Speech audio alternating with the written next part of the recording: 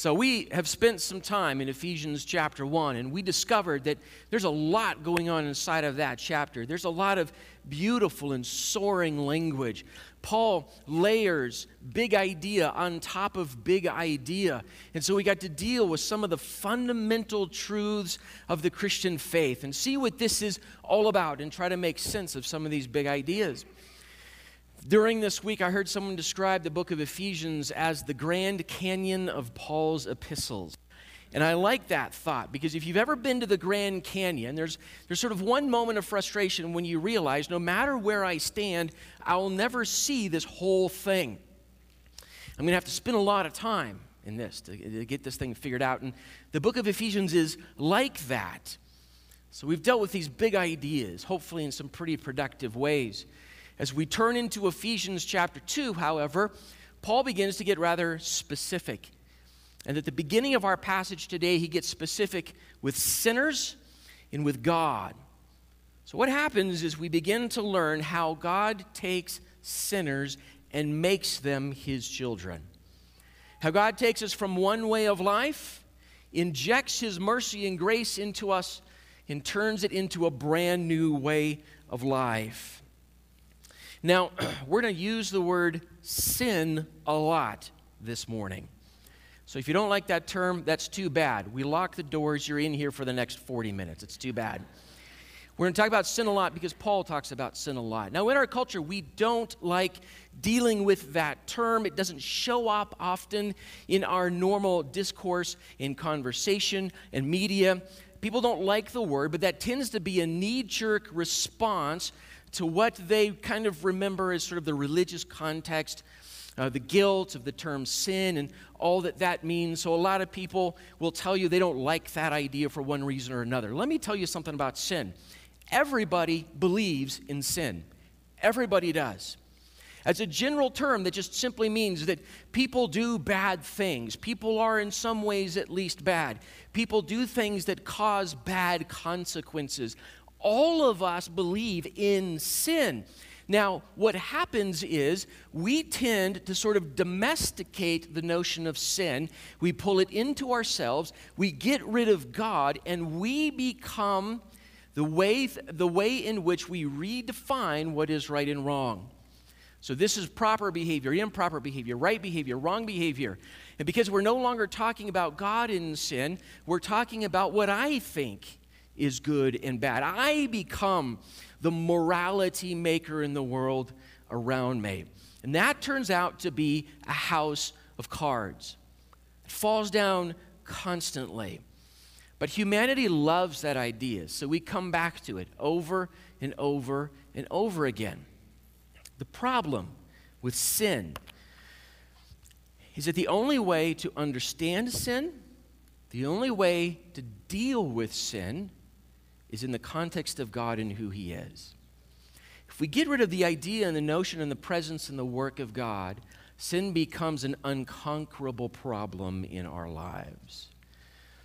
So we have to bring God back into this context. And if we're talking about sin and we're talking about God, what does God do with sinners? What does God do with sinners? In our passage of Scripture this morning, we're going to essentially hit on two big ideas. First of all, we are dead in our sins. So what is it that sin does to the human heart, the human mind, our lives, our thoughts, our actions? What does sin do? What are those kinds of consequences inside of our lives? And Paul just simply says, we are dead in our sins. The second half of our passage this morning says, however, that God is rich in mercy. We're dead in our sins, but God is rich in mercy. That's what changes everything, is the richness of the mercy of God and how that works. God has far more mercy than we can ever imagine. And God pours that mercy out in abundance on anyone who turns to him. We're dead in our sins, but God is rich in mercy. So let's begin reading Ephesians chapter 2, starting in verse 1. I'm going to read through the first 5 verses. I'll give you the homework a little bit later on. You can go home today and you can read this whole section, chapter 2, verses 1 through 10. But we're going to deal with the first 5 verses. Chapter 2, verse 1. And you were dead in the trespasses and sins in which you once walked, following the course of this world, following the prince of the power of the air, the spirit that is now at work in the sons of disobedience, among whom we all once lived in the passion of our flesh, carrying out the desires of the body and the mind, and were by nature children of wrath, like the rest of mankind. But God, being rich in mercy, because of the great love with which he loved us, even when we were dead in our trespasses, made us alive together with Christ. By grace you have been saved. Yes. The end of chapter 1, we have that thanksgiving and prayer section. Paul thanks the Ephesians for their faith in their Lord Jesus Christ, for the love that they show to all of the saints. Then he prays that their lives would be filled with all this abundant greatness of the God that they worship, that they serve. So he thanks them and he prays for them. And then he jumps immediately into this topic, and Paul pulls no punches from the very beginning. You were dead in your trespasses, dead in your sins. This is stark and powerful imagery that Paul uses to describe what sin is, what it does to me before Jesus Christ. Our sin is like spiritual death. This is language we need to grow accustomed to if we're going to follow Jesus Christ, read and understand Scripture in the New Testament, that, sin is like spiritual death. We are the walking dead. If I were a different kind of pastor, that would have been the title of this sermon. And those would have been the slides up behind me. And a handful of you would have gotten grumpy with me by the end of service, right? But we are the walking spiritual dead. And the point of that imagery is that dead people have no power to bring themselves back to life. A corpse has no power, has no life in it. So he uses that imagery to say you and I, without Christ, are spiritual corpses. We do not have the power within us to make ourselves alive again. And Paul will make it clear. We read it in this passage. We'll read it again as we move through Ephesians. Paul will make it clear that all of us are dead in our sins. Not certain people who do certain kinds of things or persist in certain kind of rotten behaviors. They're the ones who are dead in our sins. The rest of us are just mostly dead, and we might actually be able to come back to life on our own. It's not the case. All of us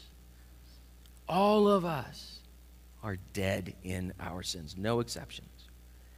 Paul actually says that we all once lived this way. We all once lived dead to sin. Another passage where Paul talks about the same idea, but he uses a different kind of image and concept, comes from Romans chapter 3. Romans chapter 3, verse 10 very simply says this: as it is written, none is righteous. No, not even you. Okay? Just in case you missed that first phrase, that includes Phil. It includes you, that includes me. None is righteous. No, not one.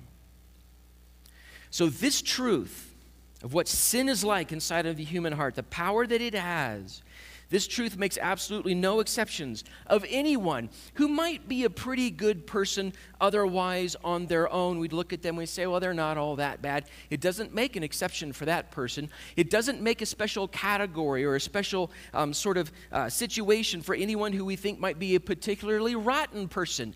Well, we know that they're dead in their sins. It doesn't do that. He says we all once walked this way before Jesus Christ. So now listen, this coin has two sides. All of us are dead in our sins. This is just what sin does to every single one of us. As the passage moves on, we're going to flip that coin and we're going to talk about the mercy of God. And there are no exceptions for the mercy of God either. There is no one who is so bad that they cannot receive the mercy of God. There's no one who has gone so far, done that one thing over and over again, that means that they do not deserve the mercy of God. Everyone is extended the mercy of God. So we all belong in this category. Guys, sin isn't just something that we do, it is actually a state of our hearts. It's a state of our nature. It's a state of our natural inclinations. The way we normally want to do things. It's not just what we do. Sin is actually a state of our hearts. So we don't just act like sinners. Scripture says we are slaves to sin. We don't just act like sinners. We are slaves to sin. So Paul in Ephesians 2 talks about being dead in our sin and our trespasses. Again, we go to the book of Romans and we hear Paul talk about what sin and salvation is like and what the differences between these two things are. And we hear him say in Romans chapter 6, verse 6, we know that our old self was crucified with him in order that the body of sin might be brought to nothing, might be destroyed on the cross, so that we would no longer be enslaved to sin. So while we are dead in our trespasses, it means we do not have the power to bring ourselves back to life. Paul says we are slaves to our sin, which means we must, in our brokenness, obey sin. That's what it means to be a slave to something or someone, right? So we are slaves to sin as well. So we're dead. This is a stark image, right? We cannot muster up our own energy or whatever it is that we need to make ourselves alive again. That kind of power has to come from the outside in. It can't come from the inside out. It has to come from the outside in. So Paul says we're dead in our trespasses and sin. And then he begins to talk about the particular way of life that sin leads us into. It's a way of life. It's not just a way of thinking or something we do. It's a way of life. So he uses this language of the things that we do. And you were dead in your trespasses and sins, in which you once walked. That's New Testament language, for this was your lifestyle. This is just what you did, what we did. In which you once walked, following the course of this world, following the prince of the power of the air, the spirit that is now at work in the sons of disobedience. Sometimes, guys, sin is obvious in our actions, in our words, in the consequences of our behavior in our lives and in other people's lives. Sometimes sin is obvious. We see it, we know it, we feel it. Oftentimes sin is a lot more subtle than that. We feel like we can kind of control the facade and put on the right mask and look and sound the right way, but very few people maybe see what's wrong with us. God always sees what's going on in our lives. It doesn't matter. There is a way of life that sin leads us into, and it's a way of life that always takes us away from God and not toward God. It says, this is the way that you once walked, following the course of this world. He's going to explain to us how this happens, how it works in our lives. We walked in sin following the course of this world, he says. So his first description is about the way just the world works. The day-to-day structures of the world and of our lives that lead us away from Jesus Christ. Our day-to-day lives, our day-to-day habits, the things we normally do from sunup to sundown, the way the world is structured just in its normal course of events, Paul says that is a way of sin that leads us away from Jesus Christ. Paul uses these words often in Ephesians and the rest of the New Testament. He talks about the way of the world, or he'll use the word flesh. These are words that speak of the sin nature. These are words that speak of a way of life that leads us away from God that is full of sin. So that's what we understand every time he talks about the way of the world, or we follow the passions or desires of our flesh. That's what he is talking about. We live according to our own standards, or maybe even in open rebellion against God. But this is a provocative and actually a very helpful way for you and I to actually begin to address the ways of sin inside of our own lives. Asking questions like, how do the day-to-day patterns of my life lead me away from Jesus Christ? Have I even thought in these kinds of terms? What would it look like if I began adjusting a few of the patterns of my day-to-day life to pay more attention to Christ instead of just not? What are the day-to-day patterns of distraction like inside of my life?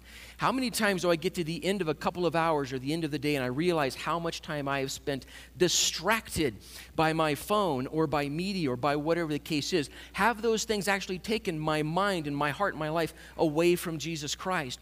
What about the kind of media that I consume, the kind of worldview that it's building inside of the way that I think and the way that I talk and the way that I relate? The way the world thinks about marriage and family and relationships, friends, leads us away from God and not toward God. Am I consuming these things in such a way that I'm not thinking about them, but I just find myself walking that way? Just normal day-to-day patterns and habits. How can I begin to change these things? Guys, when behaviors and attitudes become the habits of my life, they slip from my conscious mind into my unconscious mind, and then I do them every single day without even thinking about them. Does that make sense? When behaviors and attitudes slip from me consciously thinking about them into my unconscious mind, they become habits. And now I just do them without even thinking about them. And our habits develop our character. Our habits affect our relationships. Our habits affect our relationship with God. So what does it mean for us to actually pay attention to those things? To stop certain behaviors and start others. To encourage the kinds of behaviors that lead us toward Jesus Christ. We follow, he says, the pattern of this world. It's designed to lead us away from God. And then he goes on to say this. It's not just the pattern of this world, but he says then we're also following the prince of the power of the air, the spirit that is now at work in the children of disobedience. So it's not just the way the world is structured. It's actually the work of our enemy, Satan. Let me just say this, put this out there, okay? He really exists. There really is a spiritual entity whose entire existence is all about destroying the children of God. He really exists. So it's not just patterns of daily life, but our enemy who is at work in subtle and not so subtle ways to draw us away from Jesus Christ. 1 Peter chapter 5, verse 8, the Apostle Peter puts it fairly clearly, probably a verse that's familiar to some of us. Peter says this, be sober-minded, be watchful. I need you thinking about this, he says. Your adversary, the devil, prowls around like a roaring lion, seeking someone to devour. This is what he does. So we deny the existence of the devil to our own peril. C.S. Lewis, in his book, The Screwtape Letters, he talks about this. Now, if you read the Screwtape Letters, you need to understand that that book is written from the point of view of a senior devil to a junior devil, teaching him how to tempt us away from Jesus Christ. So when you read that book, you've got to understand all the advice is exactly the opposite. But it's a great book. And one of the pieces of advice that are in that book is this. If we can convince this human being that we don't exist and that's what pulls them away from God, we're fine with that. We can do that all day long. Our goal is not to make them believe in us as devils. Our goal is to separate them from the God who wants to save them. That's our job. And it's right advice. So we ignore the actual existence of the devil, and we refuse to actually resist him to our own peril. So the goal of our enemy is to destroy as many souls as possible, and he works toward that end in any way that he possibly can. So we follow the ways of this world, and then we follow the ways of the spirit of the power of the air, the spirit that is now at work in the sons of disobedience. Now, this is an interesting twist to this. Why would someone follow the way of an enemy who wants to destroy them if they follow that way? Why would we do that? Because this is what sin does. Sin convinces us that that's the way to do things, when it turns out, in fact, to be the way of our enemy. Paul says this is the spirit that is now at work. and the sons were in the children of disobedience. The story that Paul is telling in the first 10 verses of Ephesians chapter 2 is this sort of movement, this character development of this person saved from sin. And it's movement from disobedience to the injection of the mercy of God to obedience. This is the movement of our lives with Jesus Christ. Disobedience, the injection of the mercy of God, and now lives of obedience. One way of life, God's intervention, and a brand new way of life. Remember, God is taking sinners and He's making them His children. Now, keep an eye on that thought. He's making them His children because we're going to learn exactly how He does that, why He does that. But Paul's actually got more to say about how you and I sin, so buckle up. We got to keep talking about how sin works inside of our lives. It's now at work. The spirit of power of the air is now at work in the sons of disobedience. He says in verse 3, among whom we all once lived in the passions of our flesh, carrying out the desires of the body and the mind. Carrying out the desires of the body and of the mind.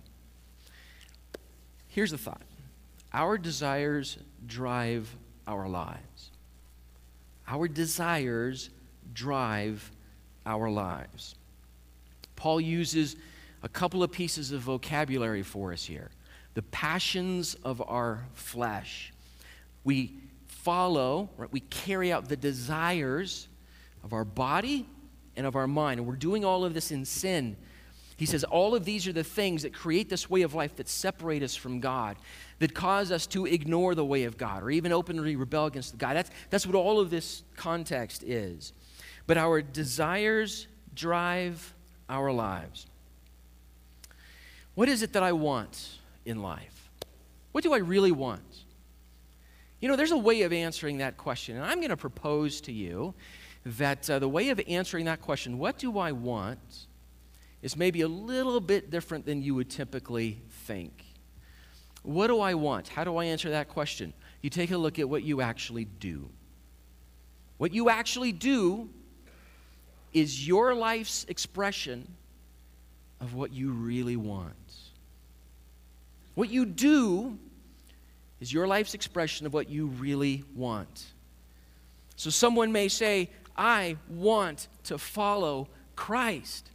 That's great. What are you doing about it?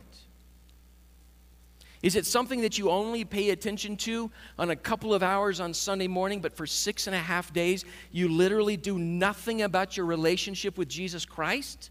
And you say, I want to follow Jesus Christ? Well, maybe, maybe not.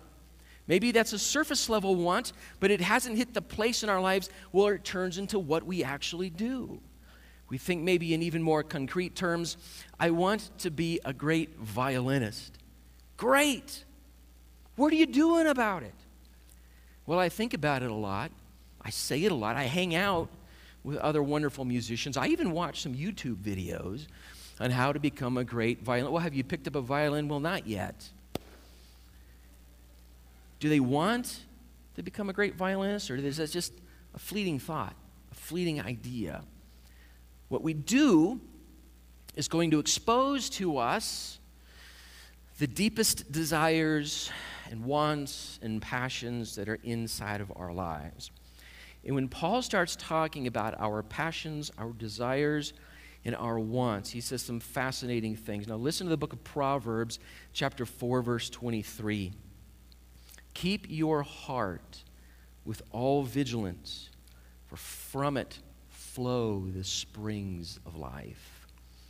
What's going on in here? Keep it, watch it, give it to Christ as much as you possibly can, because what's going on inside of here is going to be flowing out into the rest of your life. So when Paul talks about this, he throws in some fascinating ideas. He says our desires sit in our bodies and in our minds. We carry out the desires of our body and our mind, he says. He says something very much like this in another place. Again, in the book of Romans, chapter 12, verse 1. Listen to how he puts this. I appeal to you, therefore, brothers, by the mercies of God, to present your bodies as a living sacrifice, holy and acceptable to God, which is, this is fascinating, which is your spiritual worship. The word that he uses there for spiritual can also be translated reasonable. So presenting your body to God as a living sacrifice is the most reasonable thing that I can do with my physical body, is to give it to God. Because the desires of my sin nature sit inside of my physical body, work their way out in how I use my hands, what I watch with my eyes, where I go with my feet, what I say with my tongue, what I listen to with my ears. It sits inside of our physical bodies. So Paul says these things have to be given to God so that all of this can start to change. Some of you might have noticed I play the drums every now and then on Sunday morning, right? For years, I taught drum lessons. I don't anymore because I can't put up with drum students anymore. It's just being completely honest with you people. No. But here's what happens. You bring in a brand new drum student, and they say something like, I really want to play the drums. And what they have in their heads is the drummers that they watch in their favorite bands, and they're watching these great big rock concert shows or jazz concert shows, and they think, oh, that's what I want to play. And then I sit them down in front of a stand and a little book and a tiny little drum pad, and I give them 2 sticks, and they go, that's not what I wanted to play. And we have to start building habits. We have to start building right, left, right, left. We have to start building sticking. We have to start building what we call rudiments. It's like scales for a drummer. And as soon as we start learning all of those sorts of basics, then we can sit down. We've learned how to use our right hand and then our left hand. And then we sit down and we learn how to use our right foot and then our left foot. And what I tell drumming students, this is like coordinated independence. You can't just sit down and do this. You have to build certain habits into you so that when you sit down, you can turn those rudiments into music. You can turn those rudiments into actual creativity. But if bad habits creep in early, when you sit down to play an entire set or you sit down to play with other musicians, you're going to hit a ceiling and you're not going to go any further because you've got all these bad habits built into you physically. The way I use my right hand, the way I use my left hand, the way I use my right foot and left foot. If that's not ready to go, I'm not ready to go. So the most reasonable thing for a drum student to do is to sit down at that practice pad and to build habits with their physical body. And so it is with our spiritual lives. There are habits that we build into our physical bodies that point us in the direction of life with God. Paul says it's the most reasonable thing that you can do. That's Romans chapter 12, verse 1. Romans chapter 12, verse 2 says this. Do not be conformed to this world, but be transformed by the renewal of your mind, that by testing you may discern what is the will of God, what is good and acceptable and perfect. Verse number 1, present your body to God. Verse number 2, may your mind be transformed when it is given to God. Ephesians chapter 2, in our sin, we carry out the desires of our body and of our mind. And he says, but that can change. That can be different now in Jesus Christ. Guys, our minds are like storage warehouses. Everything we see, everything we hear, everything we expose ourselves to gets stuck inside of that storage warehouse, doesn't ever really go. So when it's time for something to come out of me, what is in me is what starts coming out of me. The way Jesus puts it, he says, out of the abundance of the heart, the mouth speaks. So how do I now begin to change what's going on up here? The way I think, what I think is true, what I think about Jesus Christ, what I think about sin and grace and mercy. I have to actually begin presenting my mind to Christ so that I can begin thinking differently as well.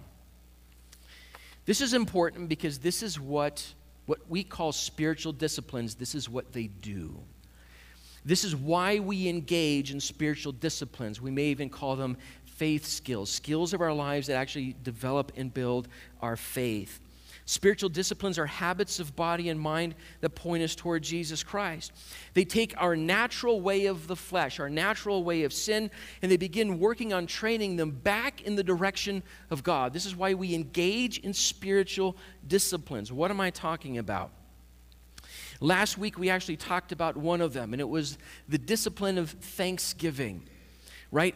And when we engage in the discipline of thanksgiving, we're deliberate about it, we're purposeful about it. It begins to tune our souls to what God is doing. The discipline of thanksgiving is a discipline of the mind, and it's a discipline of the tongue. Instead of bitterness and misery and anger and frustration, right? There's a cloud in every sky. It's not that the cup is half full or half empty. It's half full of poison, right? We take that and we turn it to thanksgiving. We begin retraining our minds in the ways of God. We begin retraining the things that we say in the ways of God instead of all of that. Thanksgiving is this kind of discipline, a discipline of silence, which is a big deal inside of the Christian faith, is also a discipline that tames a physical member of our body, our tongue. The book of Proverbs is going to tell you over and over again that one of the ways that you can tell a fool is a fool never knows when to shut up. The way you learn wisdom is you learn when to just not say anything. Have I learned how to do this? It's a physical discipline. It's a mental discipline. The discipline of fasting, it tames our appetites. It teaches us that God is our provider. The discipline of getting everybody together and showing up to church to be with the family of God. This is a physical discipline that then puts us in the presence of God when we worship together and pray together, read the Word of God together. You see how this works. It's all part of our physicality. It's all part of the way that we think and what we're learning. So instead of following the ways of our sinful body and mind, now we're learning how to follow the ways that God gives us, both with spirit and with mind. This is why these faith skills, these disciplines are so important to Christians. They point us in the direction of the work of the Holy Spirit. Spiritual disciplines are not magic. They're not magic. They don't just make things happen. That's not what they do. When we engage in them, they give God more and more access to my mind and to my body so that He can do what only He can do inside of this life. That's why we do these things. So that He can have more access to this. So that somehow by His grace and mercy, this life may look more and more like Jesus Christ. Remember, Paul said we were dead in our sins. And the power that transforms us has to come from the outside in. We don't muster it up ourselves. It has to be the work of God. So Paul says this in Ephesians chapter 2, verse 4. But God, being rich in mercy, because of the great love with which He loved us, even when we were dead in our trespasses, made us alive together with Christ. It is by grace you have been saved. This is a shocking set of descriptions about the character and the nature of God. And as we kind of ruminate through these first 5 verses of chapter 2, hopefully we're getting a feel for exactly how shocking these things really are that we just read.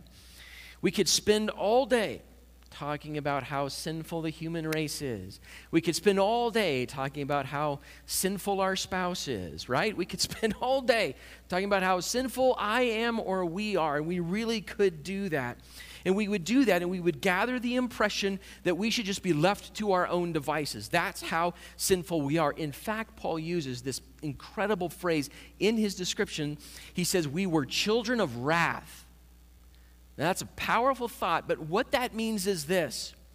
God is entirely within His rights to judge every sinner.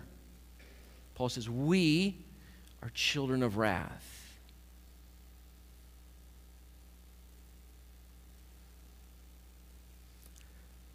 But God,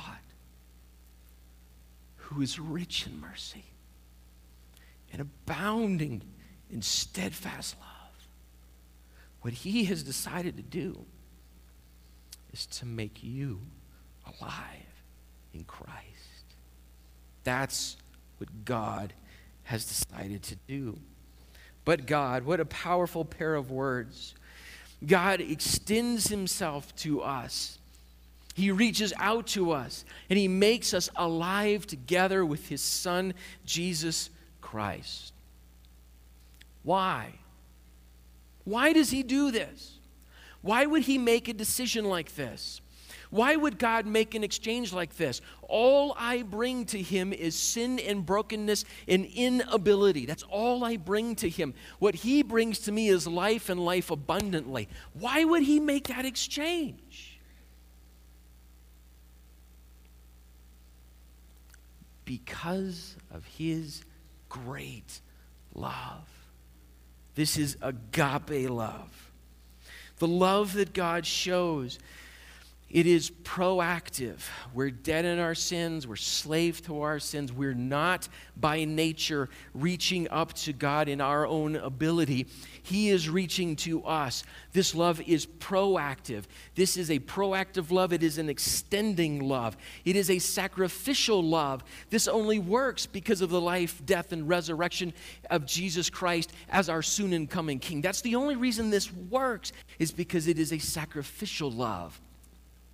It is also an unrequited love. God extends that love to whosoever will. And some pick it up, and some don't. And yet God continues to offer his love. It is an everlasting love. It is steadfast. It is enduring. It is everlasting. You see, guys, the solution to my sin and my death is not that I have to learn how to deserve this love, but to receive what God is giving in the first place. The solution to all of this is God's love and mercy. The solution to my need is what God shows in his love and mercy.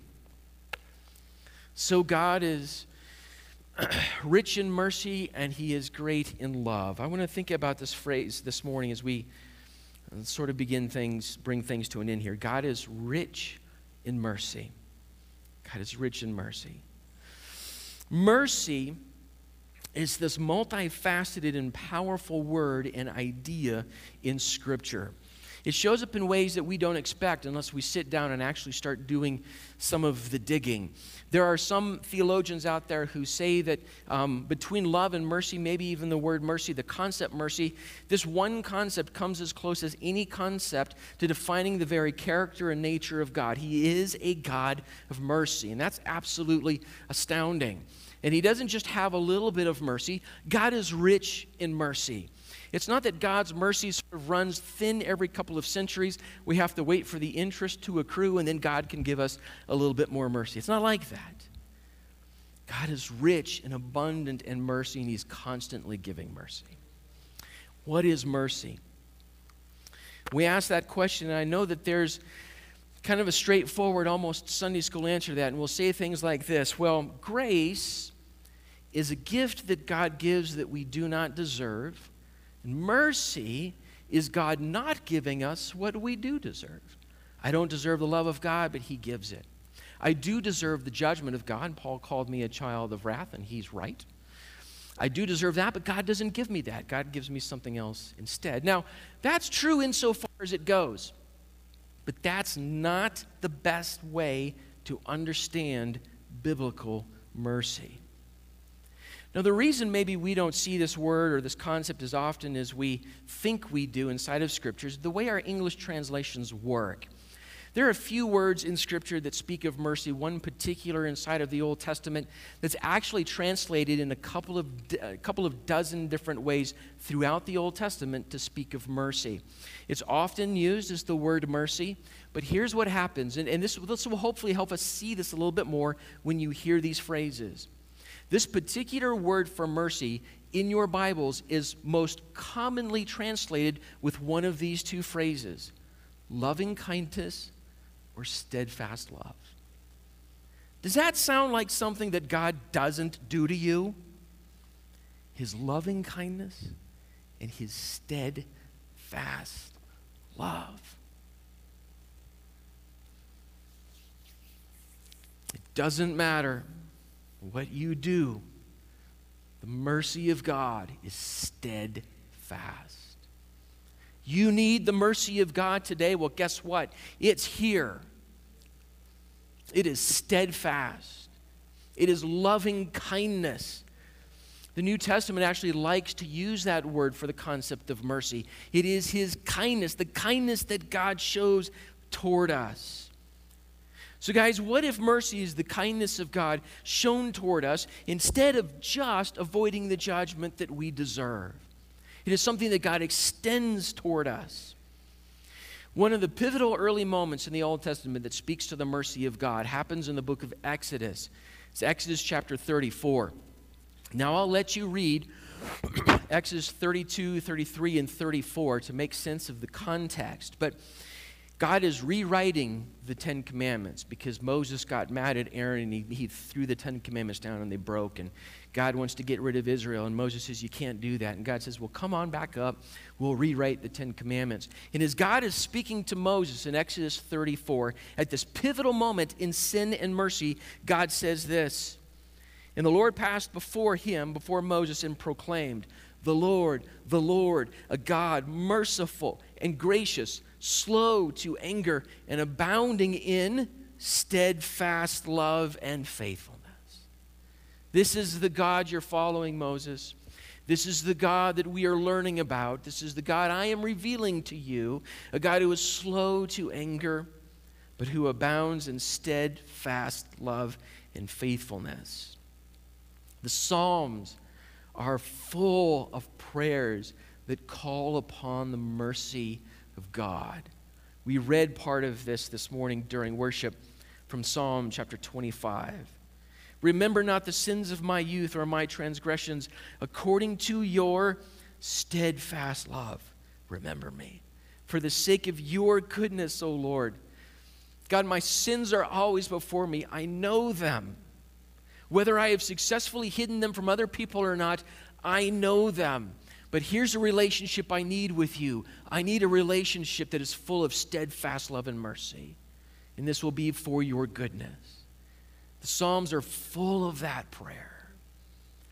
So what if this mercy is not just a kind of one-time injection that we receive into our souls at the moment of salvation, but is the kindness of God that is shown to us over and over and over? It is the kind of thing that we can live in and partake in all the time. What if the mercy of God was like that? The middle of the book of Lamentations. Some of you have heard this verse of Scripture before, but you may not know where it sits in Scripture. The book of Lamentations is written by a prophet who stands in the rubble of the city of Jerusalem. The prophet Jeremiah has warned the people of God, stop rebelling, stop rebelling. If you turn back to God, it's going to be okay. And the people of God said, no, we're going to keep on rebelling. So here come the Babylonians, and they destroy the nation of Judah, and they tear the city of Jerusalem down to its bare bones. And the people are led, hook and nose, one to another through the desert as slaves in Egypt. And Jeremiah stands there on the smoldering rubble of the city of Jerusalem.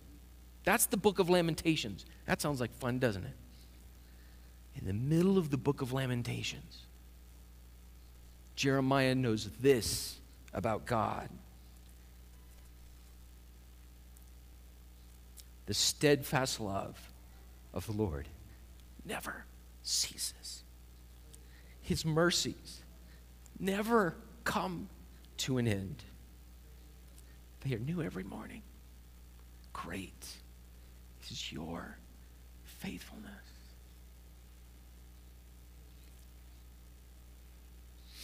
The author Michael Card puts it like this: it is not fear that drives us to him, but rather his unexpected and extraordinary kindness that provides a pathway by which we are drawn to him. God extends his mercy.